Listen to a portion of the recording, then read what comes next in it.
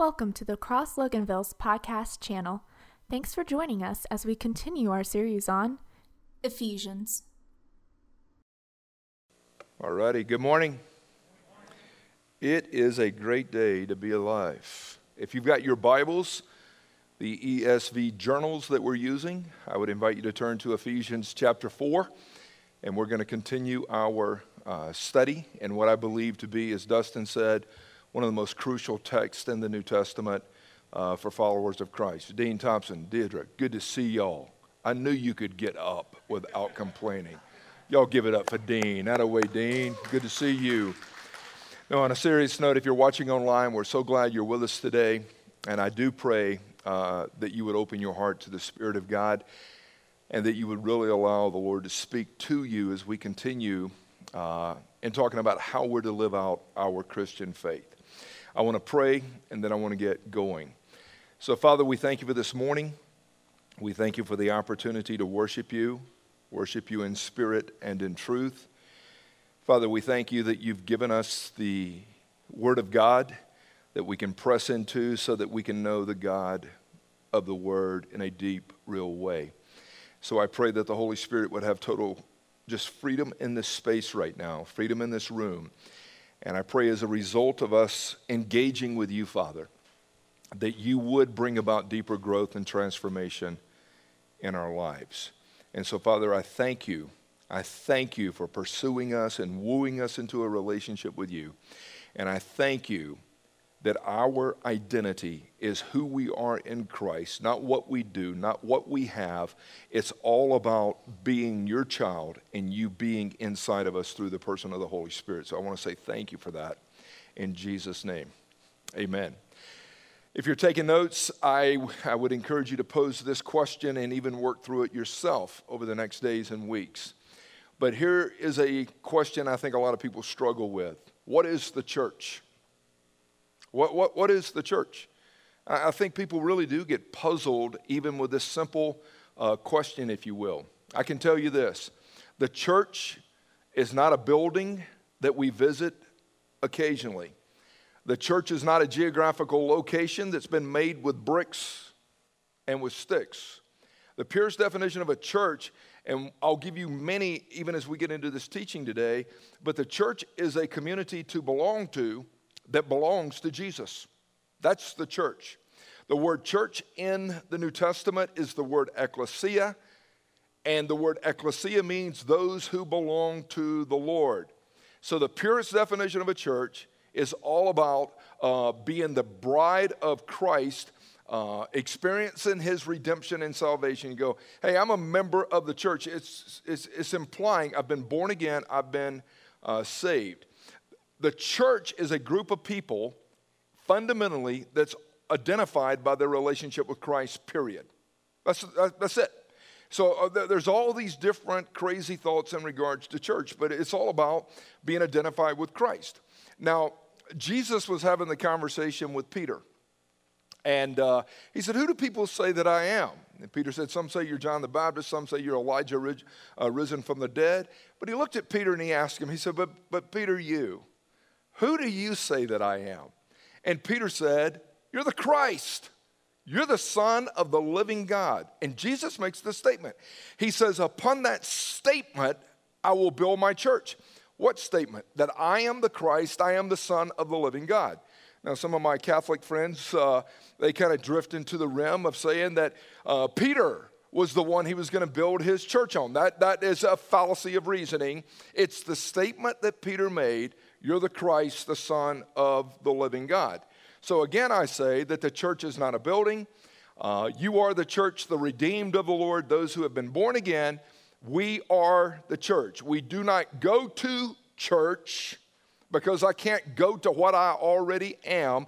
We go to worship and fellowship and celebrate the goodness of God with others, but the church is those who belong to Jesus. So God created the church, when you study it, to be a body, to be a family, to be a community of people that would worship God together, that would pray together, that would encourage one another, that would celebrate the goodness of God, that would serve together. And he created this day for a reason. This is interesting. He created it so that we all, and this is where we're going today, so that we would all grow in unity and in maturity. That's it. When you start to study it, it's like, all right, God has redeemed us, saved us, placed us in the body, the family of God, so that we would grow in unity with one another, in unity with Him, and we would really experience maturation and growth in our lives. Now, one of the problems I've seen over the last 35 years since coming to faith in Christ myself is a lot of people lose focus of what the church is all about. I've been in churches, Andrew, that's very interesting. I've been in churches that you would think that the reason the church existed was for the purpose of Bible knowledge. I can tell you, knowledge is important. Knowing the Word of God is important, but knowing the God of the Word is essential. If we ever conclude that the reason Jesus left heaven, came to earth, and died a criminal's death was to set up a Bible teaching institution, we've missed the mark. We've missed the mark. Do I believe in the importance of studying Scripture? Absolutely I do. But it's because I want to know the God of the Word, not just knowing the Word of God. Jesus said this to the Pharisees in John chapter 5. He goes, you search the Scripture because you think they give you eternal life. But the Scriptures point to me, yet you refuse to come to me and receive life. There's a lot of people that's got good information that has never experienced personal transformation because they leverage God's Word for their benefit instead of coming to really know God. There's others over the years I've seen in regards to churches. They're not known just for their Bible knowledge, if you will. They're known more for their programs. Oh man, you got to come check out our program. And programs can be beneficial. Some measure who they are as a church by attendance. Others can also kind of drift into that same realm of how many people did we baptize last year. And so there's all these different things that I believe people kind of look at that can cause us to lose focus of the church. Some churches are known for their singing. Some are known for their preaching or whatever. But the Cross Loganville, and this is important for you to know, the Cross Loganville, our focus and mission is to see spiritual maturation. That's who we are. That's what we desire to see. So when you look at even our vision and mission and who we are, you will hear us use the phrase of we're here to reach the lost, we're here to teach those new believers, we're here to train, we're here to send people out into the world. You'd go, that's I hear that language at the cross quite often, reaching, teaching, training, and sending. So what we mean by that is we desire to see spiritual maturation take place in every person's life, and we desire to see every person that comes to faith be fully alive in Christ as a functional member of the body of Christ. We desire to lead people to Jesus, and we desire to see these people go all in regards to their faith and pledging their allegiance to the Lamb of God as being supreme. That's who we are. You will hear us say that your story matters, but our aim is connecting your story with Christ and others. And that's what we want to see happen. We want to see your story connect with God and with others. And even as Dustin shared earlier, I mean, even part of doing local missional as well as global missional work is getting people involved in serving, building community, but taking the good news of the gospel to other people. That's what we love to do. One of the things that I've worked through over the years, even with our church here, is that we desire, and write this down, we desire to see people move from A to E. Meaning, we desire, Craig, to see people that walk in here that may even be apathetic toward God or spiritual things become a B. Meaning they start to become interested in spiritual truth and who Jesus is. We desire to see that B move to a C where they confess Christ, they repent of their sin and go, I want to know the Lord. We desire to see the C move to a D. A D is you start to develop as an authentic disciple of Christ, Dallas. And then we desire to see our D's move to E's, which means they're able to equip other people. Equip other people. All right, that's going to be where we're going to build here part of this morning. Equipping others. So if you read Ephesians 4, and we're going to go 11 through 16, but I want to start with verse 12 for you today. But when you get to verse 12, you would go, okay, that is an indicator right there of what the church should be about. So our desire based on text of Ephesians 4 is we desire to equip God's people and build up the church, which is the body of Christ, until we all come to such unity in our faith and in our knowledge of the Son of God that we mature in the Lord and that we measure up to the full standard of who Christ is and who we are in Christ. I would really meditate on that passage if I was you. That should be the focus, or that should be our heart's desire. I want to be built up. I want to be equipped. I want to be maturing. I want to measure up to the standard of what God has called me to. Now, this is very, very cool. When you study the word equip, now, the pastor teacher is to equip the saints for the work of the service, okay?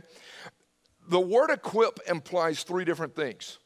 And if you study it from a Greek standpoint, Tommy, this is so powerful to me that I think if we could get our minds wrapped around this, that this is what God has called us to do as far as church ministry, if you will, pastor, teacher. But we all should be a part of this right here. Okay? Three things. One of the implications of equip was the portrait of a fisherman taking his nets and mending them back together after they got torn. So after days and weeks of going out fishing, these nets would become compromised. The fishermen would get together and equip their nets. They would repair their nets. They would restore their nets. Part of ministry is repairing and restoring lives that have become torn. All of us walk in here with things in our narrative that's kind of tore us a little bit. So when we get equipped in the Lord and we're being built up in the Lord, part of that is we're seeing mending of that which has been torn, if you will. The second word picture in equipping was that of a doctor who would reset a broken bone. He would gently take that broken bone and he would reset it so that it could experience healing. And some of you have gone through even the broken bone piece right here where you've needed healing in your life. But from a spiritual standpoint, part of what God has called us to is the restoration, getting people right, helping them get straightened back out. And so the word ortho, that's what the word ortho means, is to straighten out. So part of equipping is helping straighten out something that has become fractured or broke. The third one, when you study equip, was the portrait of these people that would come alongside the captain and they would stockpile a ship before it took a voyage. So in the purest sense, when it comes to equipping, we are here to stockpile, equip, or train God's people for the journey. Come on. This is such a rich word right here. So when you look at the church, the ecclesia, those who belong to the Lord, what is the responsibility? It is to equip and build up so that we reach a place of maturation, so that we walk in unity, so that we grow together under the headship of Jesus, so that we're all flourishing in our faith. Who's to be a part of this? All of us. Restoration, healing, the training of the believer. Now, verse 11 is interesting. Now, last week we talked about how Jesus ascended, and when he ascended, he left gifts for people, those that belong to him. Now, this uses in Ephesians 4, and I hope over the last week that you got online and you took some of the spiritual gift assessment or the shape assessment. We've had some fun conversations in my house with Hannah and Rachel as we've kind of talked through the way God has wired them and gifted them in this area. I hope you did that. And if not, We sent out a text last week at 12 o'clock, and it had a couple of links on it. And if you did not get that and you're watching online, please contact us at info@thecrossloganville.org, and we'll send you that link, because it's good to know how you're gifted. Now, Ephesians 4, 1 Corinthians 12, Romans 12 kind of deal with spiritual gifts. Ephesians 4, here's what we read. He gave gifts. He gave some to be apostles. He gave some to be prophets. He gave some to be evangelists. And he gave some to be shepherds and teachers. Now, let me break this down. I think it's important to know this. Apostles. When you see the word apostle, these are the people that have been sent forth. The word apostle means to send out or to send forth.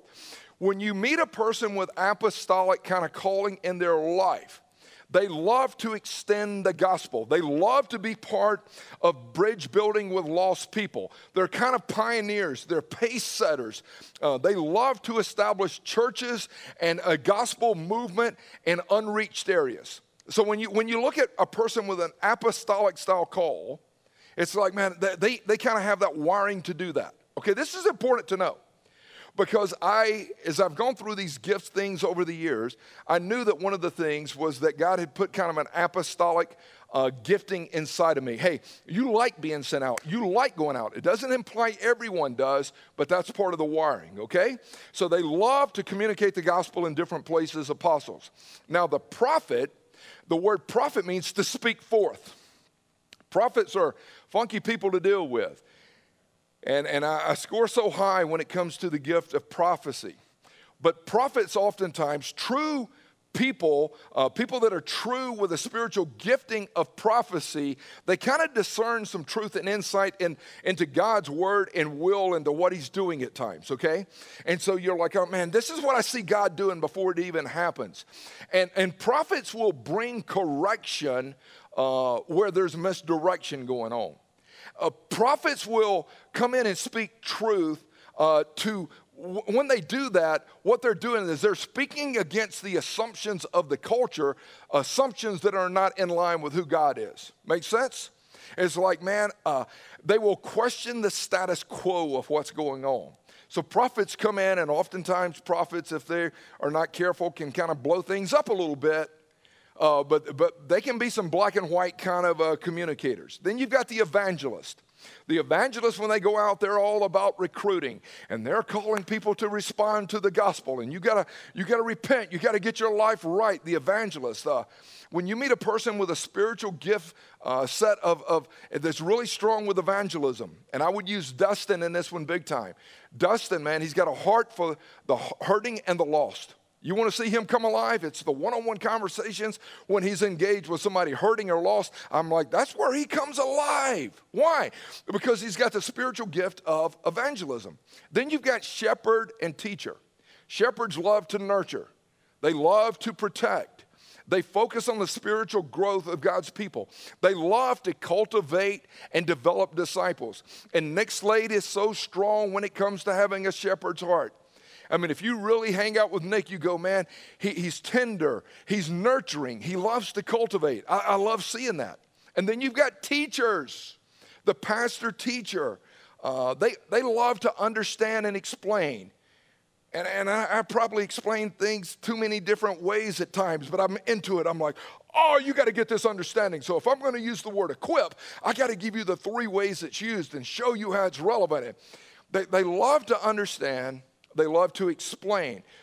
Teachers are communicators of God's truth. When you're reading through this, they help others establish a strong foundation. They care about God's truth. They care about doctrine. They care about people getting the foundation right. Now, here's what we're called to do based on Ephesians. Shepherd teachers, their responsibility is to equip and build up the body of Christ. They're there to see lives restored, lives straightened out, people experience healing. They love to see the brokenhearted, man, mended back together. And they love to bring clarity in regards to helping train people up in the ways of the Lord. Now, when you study it, back to 1 Corinthians 12, Ephesians 4, Romans 12. You got all these different gifts, and that's what makes up the uniqueness of who we are, gifts that differ, and difference does not mean that one is better than the other. Sameness implies uniqueness. So we're to be same in unity, but we're unique in how God has wired us. So we're one body. We're one body. And as a result of being the body, Andrew, wherever we're at, we are the presence of God in our community. We are the hands and feet of Jesus in our community. So as you think about where you're at, and Lynn, working with Piedmont, Sandy, all, wherever you're at, even in that medical space right there, it's like, hey, we are the visible presence of God on earth. And whatever Jesus did, that's what we're to be doing. Jesse, when you're working at the Ford dealership, you are the physical presence of Jesus on that campus. Doesn't matter where you're at, correct? We're the physical presence of Jesus wherever God has us. Now, come on, stay with me. The Bible teaches that maturation and spiritual growth is a process. And here are some of the things that are the ingredients to it, if you will. When you say, hey, man, God is desiring to see you, Dalton, grow in your faith, to experience spiritual maturation. Here's what it implies. And this is where Paul is about to go in Ephesians 4. It implies that I have come to a real understanding and a true grasp of what salvation in Christ is all about. I have been delivered from the domain of darkness. I have been transferred and rescued into the kingdom of light. So if I'm going to grow, it implies salvation.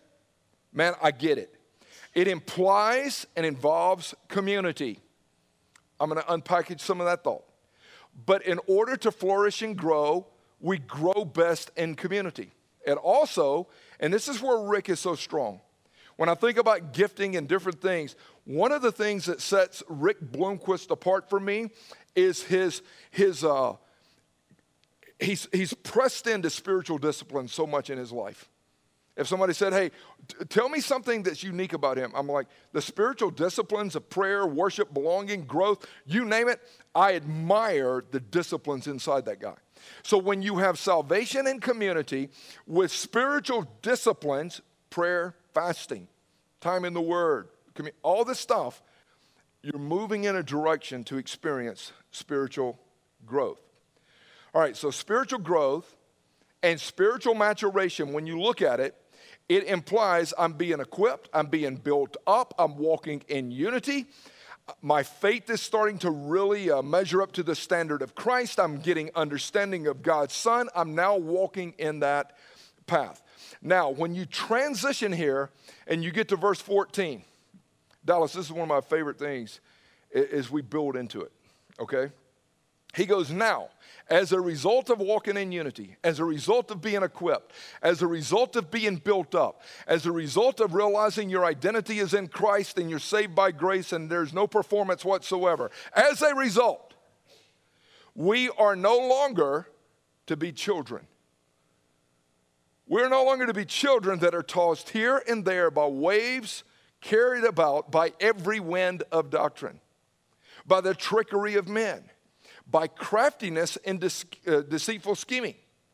We're no longer to be children that just get swept away and caught up and taken down by trickery, by deceit, etc. But instead, we're to speak the truth in love. We're to grow up in all aspects into Him who is the head, even Christ, from whom the whole body being fitted and held together according to the proper working of each individual part, He causes the growth of the body for the building up of itself in love. Let me unpackage this. No longer children. That is an interesting phrase. As a result of walking with Jesus, as a result of saying, I want to be equipped, I want to be built up, I want to grow, He says, we're to no longer be children, which means, and here's what happens with spiritual infants people that are just children in the Lord that don't have root system, strong foundation, or whatever. No, this is so important right here, brother. Here's what we've seen over the years. They become they are easily drawn away from the centrality of Christ, and the focus in their life is not on the gospel of Jesus. What happened? They didn't have any root system. When you read Mark chapter 4 about the sower went out to sow and some of the seed fell here and there and it got sucked up. Why? It didn't have any root. It wasn't established. Why? Because they were still children.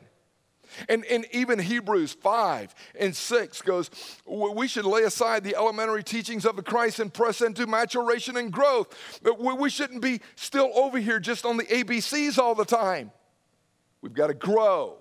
And so what ends up happening is a lot of people that are still spiritual infants, here's what you're going to see happen. I promise you this. You will find a teacher that sounds fascinating, and because of a lack of depth and a lack of direction, you start gravitating toward false teaching, bad doctrine, deceitful schemes. And I've seen that happen with so many people. Didn't get plugged into Jesus, didn't have a correct understanding or view of who God was, and your view of God is crucial. Because if your view of God is jacked up, it's going to mess up everything in life. That's the reason Tozer said, your concept of God is the most important thing about you because it drives the way you do life. Who is God? I got to see God accurately. But he uses the phrase, man, you get tossed around by the waves. You get blown away by the wind. And I've seen so many people just get tossed and they just lose focus. A few weeks ago here in Georgia, we had Zeta, whatever her name was. We've had so many hurricanes, they finally made it to the letter Z. But man, the winds, as they came out of the Gulf and kind of busted into the New Orleans area and just made that kind of northeastern swing and kind of headed toward us. I mean, there were so many of us, even in this room, that at our houses, we've lost power. And it's like, man, I don't have any power, man. The winds came and just kind of jacked things up and blew transformers, and I don't have any power. When you get blown away and you get taken into deceitful, scheming teaching, you have no power. It exposes inside of you, I don't have any power. I remember the next morning after Zeta went through that night. I'd gone out, bought a generator. I'm like, well, if something happens, I've got to be able to have a generator because the kids with their cystic fibrosis, and we got to be able to plug in. We got to be able to do life and keep them healthy. But I went out the next morning, and my recycle bin was 75 yards down the road in the cul-de-sac. And I'm like, what happened? It just got blown away. And when you don't have strong foundation in Christ, then you're not secure in your identity in Christ. And you don't have biblical root system. Things in life are going to come your way, and you're going to get blown away. You're going to get blown away. So what are the waves and winds that bring trouble into our lives? Personalize this one. How about the waves of difficult circumstances in your life right now? Some of you are facing the waves of difficult circumstances. And when you go through times of grief and times of loss, you can lose balance and focus. And it's so hard right now. Relational turmoil, people losing jobs, incomes are shrinking, marriages hanging on by a thread. You go into this season right now. Think about it. You go into this season right now where we're 10 or 11 days away from Thanksgiving, which culturally speaking, man, that's a great family time and celebratory time, and you've got fractured relationships, whether with your spouse or kids or your siblings or something. And you're going, man, the waves are starting to beat against me right now. And then you start to think about what we're witnessing in this world.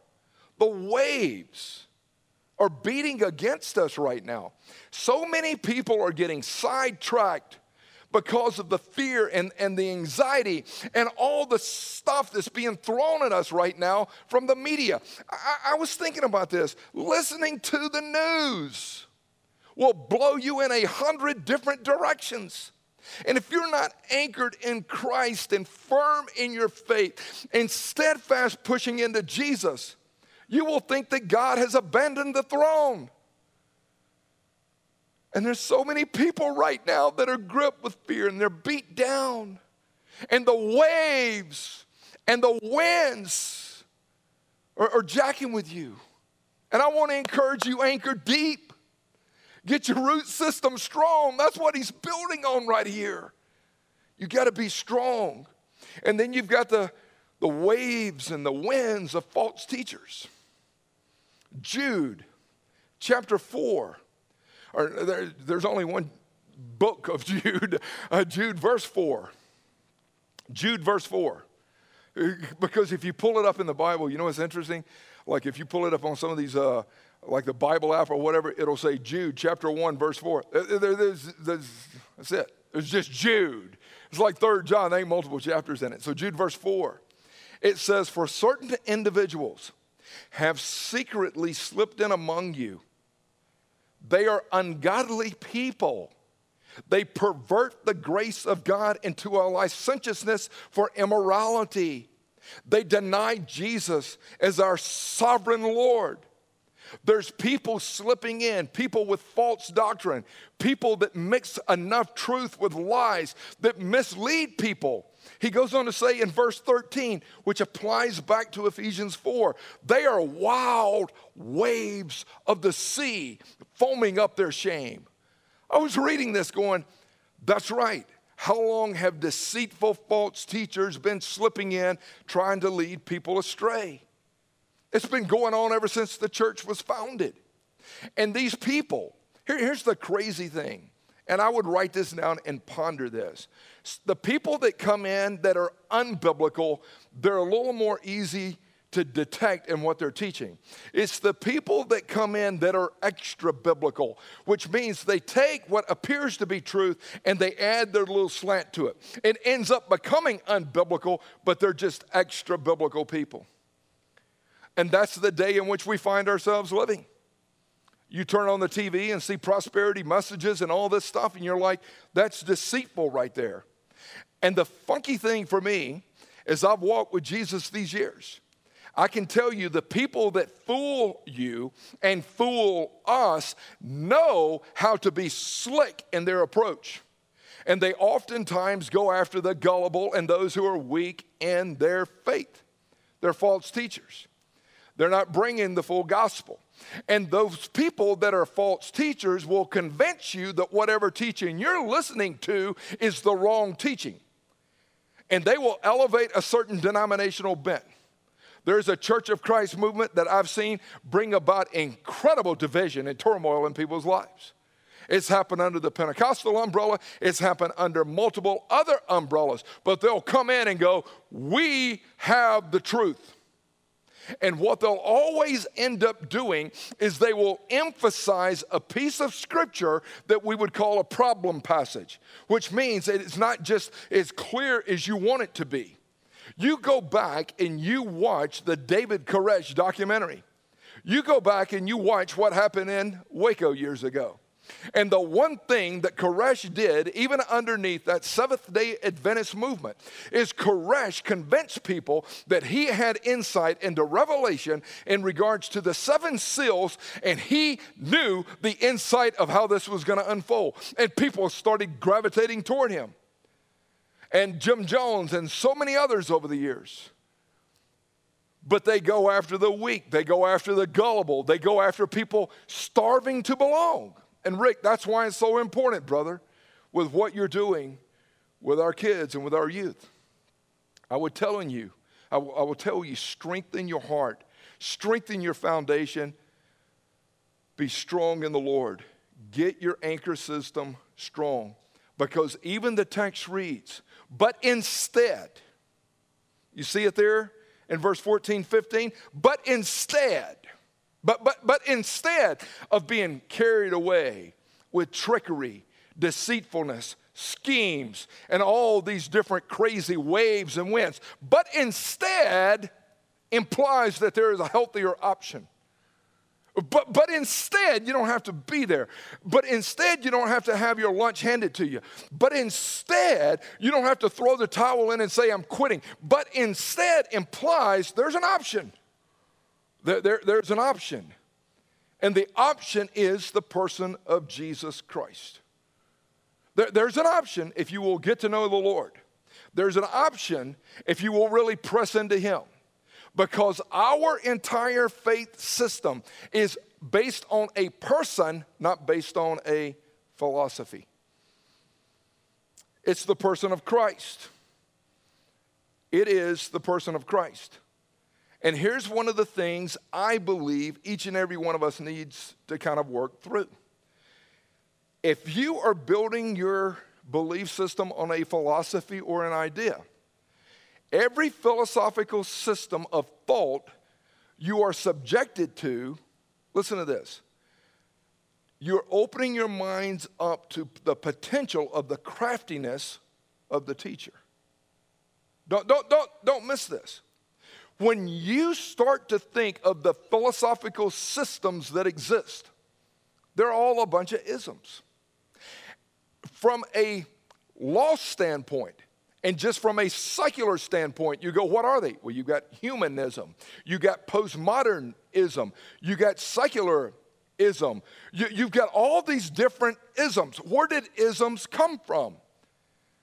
They came from man. Communism, socialism, they're all from man. But hold on.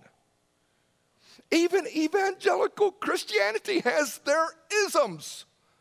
And people oftentimes are more proud of their ism than they are the gospel. Well, where do you line up? Well, I'm into Calvinism. I'm into Arminianism. I'm into fundamentalism. Every ism has been contributed, every ism system, Rick, is contributed by man.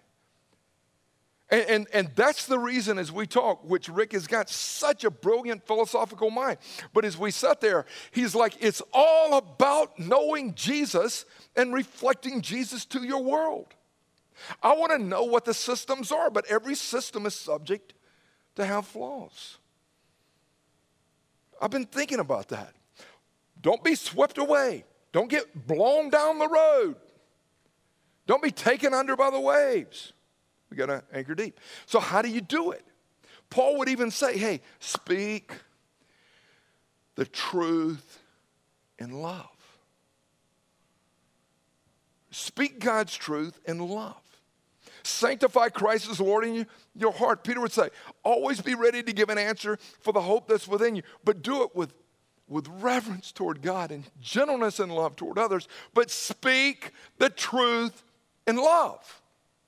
And a lot of people assume that if you love others, it means that you endorse whatever their philosophy of life is. That's not true. Truth is not all-inclusive. Truth in its purest definition excludes. And we have to understand that when we hear certain people talk, anger, guilt, shame, fear, that's not of God. Perfect love, Dean, casts out all fear, guilt, shame. When we're walking in perfect love. False teachers are self-centered. False teachers will mislead others. Do we take this so serious here at the cross? Do we want to handle the text in context? Yes. That's the reason when you a la carte scripture and cut and paste scripture and take a little bit out of this book and a little bit out of this book and kind of marry together out of context, you can mislead people. You can develop an argument that is inconsistent with the whole of Scripture. We're supposed to mature? Yes. Well, what does that mean? It means becoming more like Jesus every day. That person's maturing. What's happening? They're becoming more like Jesus every day. So growing in maturity, even as we dive here, you cannot do it by yourself. Growth will never be experienced in a solo journey. There's no lone rangers. You can't do it that way. You can't do it on your own. You were born into the world dependent upon others, even to clothe you, feed you, and take care of you. When we become part of the body of Christ, Jesus is our head, but we benefit from community and connectivity and body life. God never saves a person for them to live in isolation. And I heard this years ago, and this statement rocked my world. Listen to me. Isolation is a tool of the predator. When you isolate, that is a tool of the predator. When the predator comes and seeks to take people out, he tries to get that person in isolation, away from community of others. And some of us, even here today, have suffered greatly from a predator because they took us away and forced us into isolation. But spiritually speaking, I've seen people over the years blow it up, shipwreck, and their lives fall apart because they were isolated.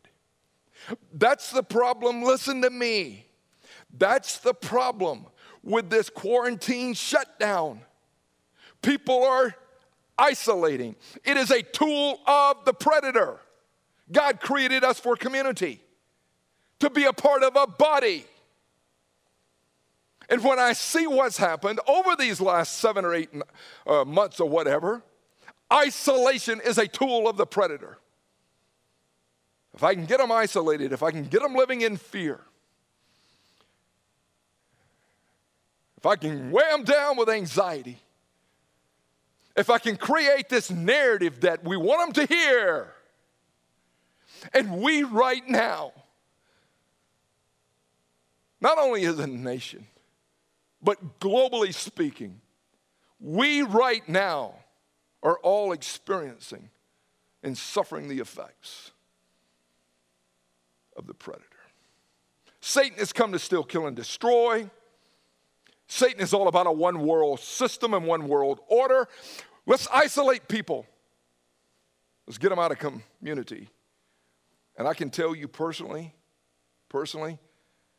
Jesse, man, stay with his son. Caleb Cash, stay with his son. Hannah, stay with us. 3 of my 5 are here. Refuse to isolate. Refuse to be a lone ranger. Because I can tell you as your dad, since I came to faith in Christ 35 years ago, I benefit from accountability. I benefit from allowing people to speak into my life. I benefit from having other eyes on me. I've got blind spots. I can shipwreck it. Dad's not that good. Dad benefits from having healthy people like Steve and Dustin and Rick and Nick and other people in his life. Again, I shared with you guys a few weeks ago, this is just from the heart, as we walked the library there in Charlotte at the Billy Graham Librarian headquarters. I mean, when Billy Graham said, I will never travel by myself, when he was with Cliff Barrows and George Babshay, before Billy would walk into a hotel room, someone would walk in and comb through the room. They would comb through the closet. They would look under the bed. They would rip back the shower curtain. They would make sure there's nobody in here. Okay. Isolation is a tool of the predator. But Proverbs 27 says, as one man sharpens another, as iron sharpens iron, so one brother sharpens another. And it's so important to have Kevin in our life, brother. We've got to have people around us, man, that sharpen us. We've got to have people around us that sharpen us. My heart's been crushed this week, Barb knows, of a former college roommate of mine, and I'm like, man, after 32 years of marriage, just checked out. And my heart was so heavy because I'm like, it doesn't have to be that way. You've got to fight for covenant. You're not going to have the warm and fuzzies every day. Marriage is not easy. Life is not easy. You got to fight for it. You got to be willing to struggle with each other. But I'm like, man, I want to finish this thing strong. And I benefit from the body of Christ. I benefit from having godly people in my world. So here's what I would say, and here's basically what Paul is saying, and I say it with much compassion. Stop being irresponsible. Grow up. That's what he says. In all aspects, grow up into Christ, from whom the whole body is being fitted and held together, building itself up in love. How are you going to do it? This is my wrap. Closing with this. How do you do it? We have to have unity in our faith. We have to. We've got to establish what the essential doctrines are of the faith. And if you want to read the Cross-Loganville, the leadership doctrinal statement that we have, it's about 8 pages long. We'll be more than glad to send it to you. But we want you to know what we believe and where we land on essential doctrines. That's important. Because if you're not growing in unity, and again, you're living in isolation, you're going to function as a child. Second thing he says right here in this text is that you would move into deep knowledge of the Son of God. Who really is Jesus? How did he do life? And this is one of the greatest studies, Rick, we can stay involved in, brother. I mean, how did Jesus love his neighbor? How did Jesus take a stand in the midst of all of the political turmoil of his day and keep the main thing the main thing? How did he stay calm in the midst of all the waves and winds of storms of his day? I want to know Jesus. And again, like the verse that I memorized about 6 or 8 months into my faith, Tommy, was 2 Corinthians 11:3. And it has become one of the linchpin pillars in my faith, where he says, I'm afraid, just as the serpent tempted Eve with all of his craftiness, I'm afraid that your minds would be led astray from simplicity and purity of devotion to Jesus. I memorized that. My buddy challenged me, you need to stay focused, Tim. And that became an anchor in my journey. I got to know the Lord. So it's the unity in the faith. It's the knowledge of Christ. And then it's works of service. God has called us all to be out serving, giving our lives away, making a difference in the life of others. So if you talk to, like Dustin and I, when we talk about doing missional work, we're not up here talking about it as if it's just a requirement based on what we do. We're talking about it based on the involvement of 35 years of walking with Jesus. You got to get out there and get with people. You got to go love on people.